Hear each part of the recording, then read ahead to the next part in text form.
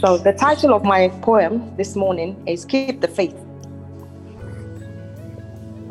When challenges come, when crises overwhelm, when end dates seems impossible, when all we are left with is to accept and resign ourselves to the norm, even when that does not parallel joy, happiness, well-being, health, or comfort.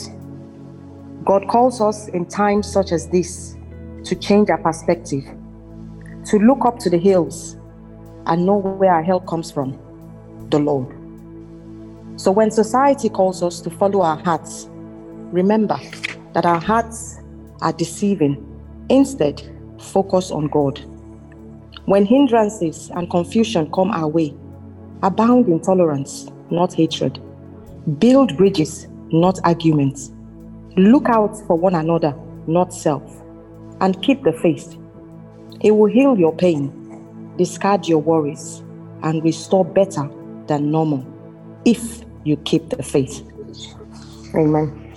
Amen.